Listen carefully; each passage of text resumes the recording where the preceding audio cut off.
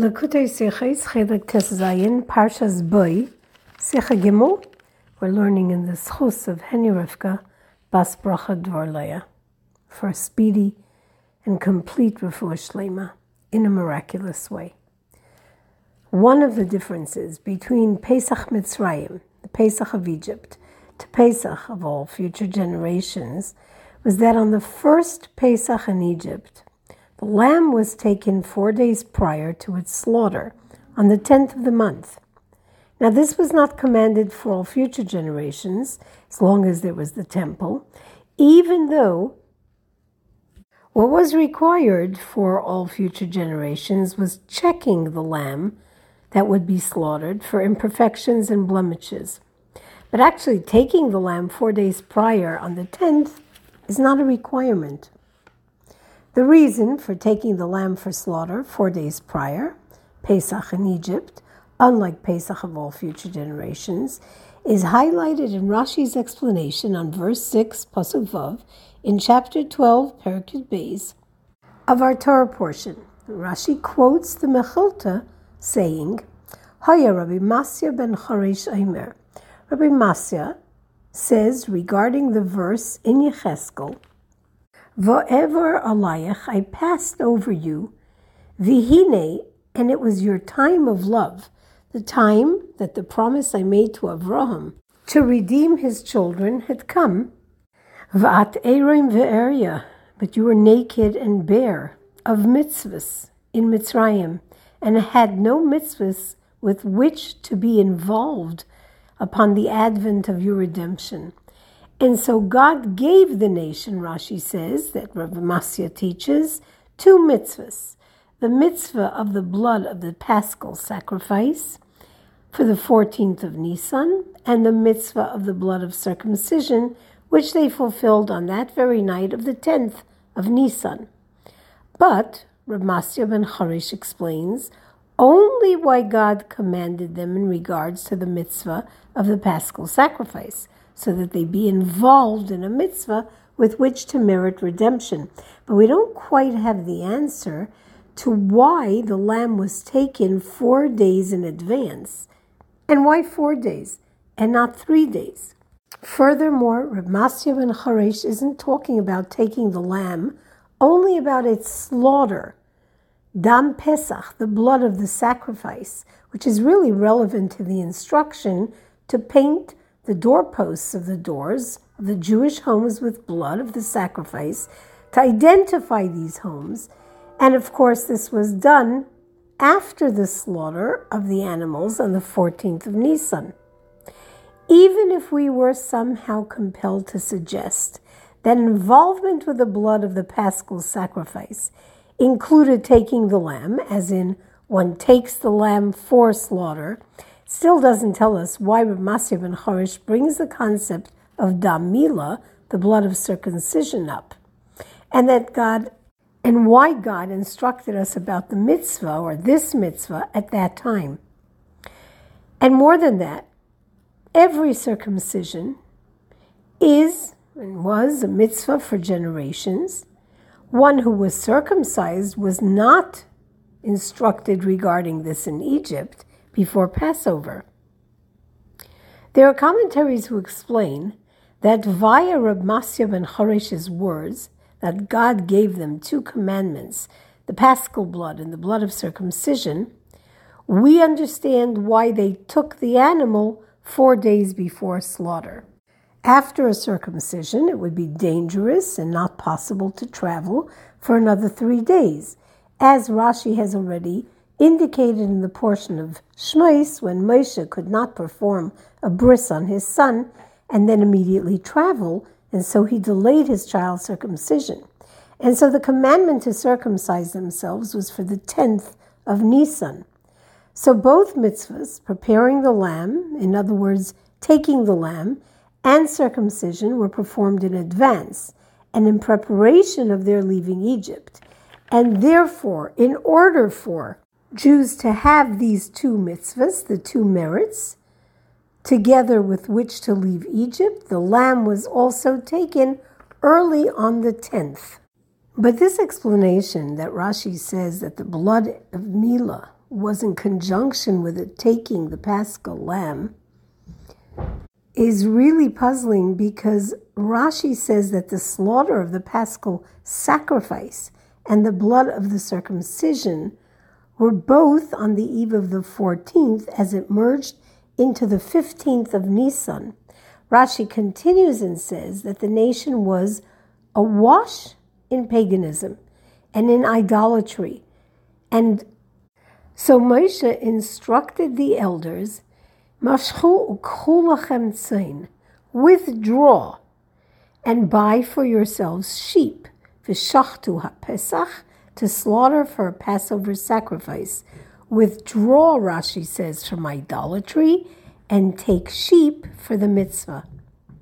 But this thought and elucidation is not the way Rav Masya ben Choresh explains it. Rather, it's the opinion of Rabbi Eliezer HaKefer, who argues with Rabbi Masya's opinion and determines that the nation had actually received, in fact, 4 mitzvahs, and were not empty of mitzvahs. So Rashi brings 2 different opinions, but doesn't separate between them with the words davar acher, another idea, or with the words yesh omrim, there are those who say, as he normally or usually would for different opinions. And why does Rashi say they were shtufim, obsessed, awash with idolatry? Rashi says, and they were obsessed. Where does the and come from? It's as though Rashi suggests that's a continuation of what Rav Masya ben Choresh is saying.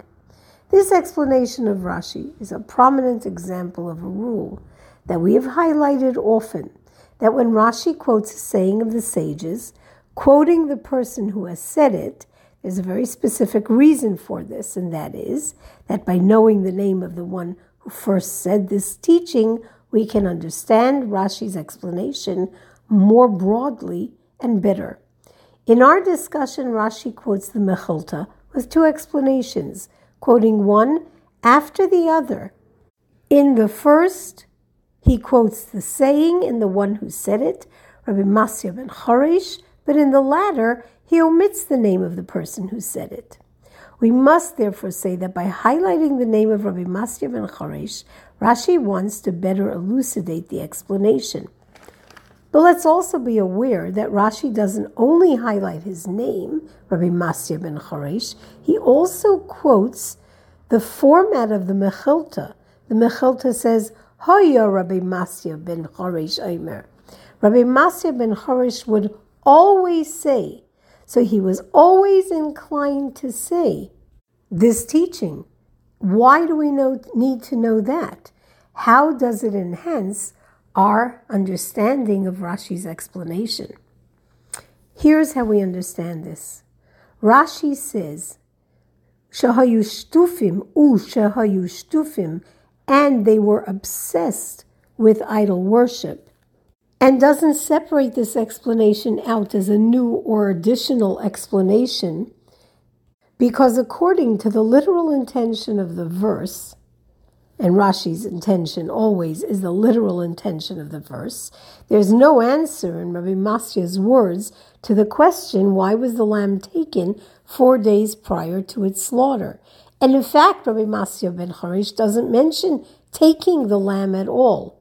That answer that suits the literal intention of the verse is found at the conclusion of Rashi in the words, V'hayu shtufim, they were obsessed and even addicted to idol worship. And so God said, draw away from idolatry and take a lamb on the 10th day, which isn't just about making the people worthy of taking the lamb for the mitzvah of slaughter, and therefore they must draw away from idolatry, because an idolatrous person may not eat from the Paschal sacrifice.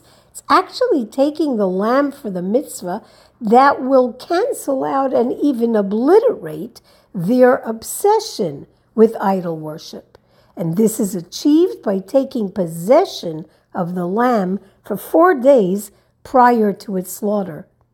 But Rashi introduces this idea because the essential point of the sacrifice based on the literal intention of the verses, is, as the name of the sacrifice implies, Pesach, Dam Pesach, the blood of the Paschal sacrifice. Pesach is to leap. Pesach is called so because God jumped over or leaped over, circumventing every Jewish home. The blood of the Paschal sacrifice smeared on the doorposts of Jewish homes was the indicator for which home God would leap over. How is that then connected to their obsession with idols? Rashi thus begins with a saying of Rabbi Masya ben Choresh, teaching that the main point for the mitzvahs God gave in Egypt before redemption was to nullify their status as naked of mitzvahs, that they have commandments to be involved in order to be redeemed.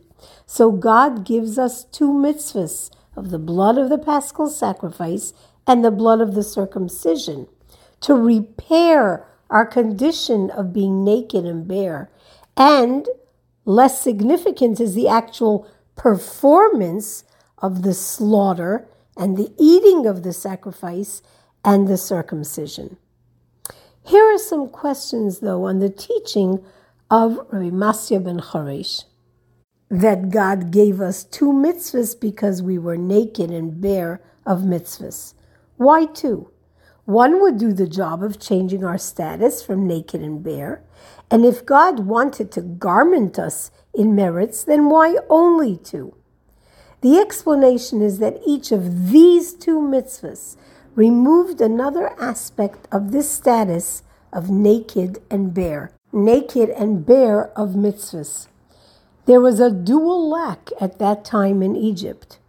We were missing the positive action of mitzvahs, and so we didn't have what we needed specifically to go and serve God, to leave Egypt and merit the Torah, and we were lacking in the service of Sor Meirah, removing ourselves from bad. The evil and depravity of Egypt was adhered to the nation, and so even when there were mitzvahs to perform, without removing the negative, there could be no complete redemption. We would leave Egypt with Egypt still clinging to us. And so the nation was given two mitzvahs, one that accomplishes the Aseh Tov, the positive action, the mitzvah of circumcision, bringing them into the covenant of God, and one that accomplishes the moving away from evil, the Paschal sacrifice, Dam Pesach, the blood of the Pesach sacrifice. This helps us to better understand why they were given Dam Pesach as a mitzvah with which to engage in order to be redeemed. Because it would seem that the mitzvah of the Paschal sacrifice is about its eating. In fact, the details around its eating too were about eating, ensuring that it's a lamb per home, that each individual being there would be considered in terms of how much they could eat, to ensure that one was able to eat, which would exclude someone who was ill or an elderly person for whom the amount might be too difficult. But now we understand what it means to busy themselves with a mitzvah so they would be redeemed, leaving the negativity and evil of Egypt, leaving that evil behind. How is in fact the blood of the Paschal sacrifice associated with turning away from the negative? And if they had no mitzvahs, it's understood that the mitzvahs they were given would be national, general mitzvahs, like circumcision, which is not just a personal individual mitzvah, but also a general national mitzvah. It's a sign of a covenant between our people and God. So the mitzvah of the blood of the Paschal sacrifice also must achieve something very essential that affects all of the nation in this service of turning away from the bad. So what is the national impact and service of the Paschal blood? Rashi provides this answer when he continues and says, and they were obsessed with idolatry, and so Moshe instructed them, withdraw your hands from the idols and take a lamb for a mitzvah. This sacrifice nullified their obsessive absorption in idolatry, not a simple negative behavior. And how was this achieved? We've learned in the portion of Va'era that the sheep were deified by the Egyptians. So the seizing of the lamb for the sacrifice in order to slaughter it broke their connection to idolatry, reversing it completely through the intention of slaughter. And this is why it was taken 4 days prior to sacrificing. To uproot and eradicate the depths of their idolatrous ways, 4 days were needed. To hold the animal for a while with a conscious awareness that they would be slaughtering this animal. Rashi, in fact, explained this concept when we studied the Akedah, the binding of Isaac. Only on the 3rd day after Abraham's departure from home was he shown the place of the Akedah. Why? So that none could say that Avraham made this decision to serve God this way in a frenzy of religious passion. And had he had time to consider, he wouldn't have done it. So Avram had 4 days from when he was commanded by God, for he left early the next day, a significant amount of time to be clear and composed about his decision. For a 5-year-old Torah student to better understand the words of Rabbi Masya ben Choresh, that despite God's promise to Avram to redeem us, we needed a mitzvah to involve ourselves with in order to be redeemed, Rashi quotes the Baal HaMaimer, the one who actually said this, as well as what he said, and that he said this often and frequently even to his disciples, because this reflected and explained his own behavior. The Gemara relates in the portion of Sanhedrin that the yeshiva of Rabbi Masya ben Choresh was in Rome. Though there were still yeshivas in Israel, his yeshiva and court sat specifically in Rome. But why? Why cause others to have to travel to Rome to study? The Talmud teaches here that we are to pursue righteousness, and this means to follow the wise men to where they teach, to follow Rabbi Masya to Rome. But why not in Israel? To which the teaching is, Rabbi Masya ben Choresh would say, frequently and consistently comforting his students for the fact that they found themselves in Rome versus the Holy Land, teaching that redemption is dependent upon making a place of Torah in a place like Rome, and finding Jews who were like Rome, void of Torah, and making a Jew into a yeshiva student who is occupied with his Torah study, so much so that it becomes his business or his busyness. And that's why his yeshiva was in Rome, in a place of exile, to help another Jew and thereby bring redemption. This lesson serves us today in this final and deep exile, the extension of Golus Remi, knowing that all signs and dates of redemption have passed. Jews call out and complain. We're here almost 2,000 years. How long can you exhaust us in exile? And so Rashi says, if the whole challenge was just leaving exile, we'd have long been out. But God wants us to leave with abundant wealth, not naked and bare of mitzvahs. He wants us to have mitzvahs in abundance. Just as when we left Egypt, when we received the promise we would go out with vast treasure, our response was, we're ready to give up the treasure. Just let us get out of exile. But God intended for us to leave with vast treasures of both the physical and the spiritual dimensions. And that's our situation now. This future redemption will be just as when we left Egypt. Witness to great miracles. God wants us to leave exile now with vast abundance and all that signifies. This idea in the Torah portion also reflects the aspect of the day of Yud Shvat, the day of the passing of the previous Rebbe, whose histalkus, whose passing, was on Shabbos Parshas Bo. The previous Rebbe put personal effort into spreading Torah and mitzvahs to the point of self-sacrifice. He did this among all types of Jews and got involved personally with individuals, as we well know from the many stories. And he taught that we must do this in a manner that reflects the teaching of Rav Masya ben Choresh, to clothe the Jew naked of tzitzis and tefillin. And this is indeed why the previous Rebbe was here in America, building Temchet Mimim here, in exile, outside of Eretz Yisrael, in a populous place which, like Rome, has a chaotic bustle. This is where we must seek out the Jew who is naked and bare, and give him a mitzvah, or 2 mitzvahs, and more, so that he or she is involved and living and adding light to their lives. Because in the redemption of this last exile, not a Jew will remain behind. So we have to find every Jew, no matter where he may be, and ensure he has at least 1 mitzvah, so that he isn't naked. This is what our entire redemption rests upon. And by walking in the ways of the previous Rebbe, and in this way in particular, we will achieve and we will effect an immediate redemption, thus leading to the rising of those who lie in the dust, those who have passed, and he among them speedily now in our days.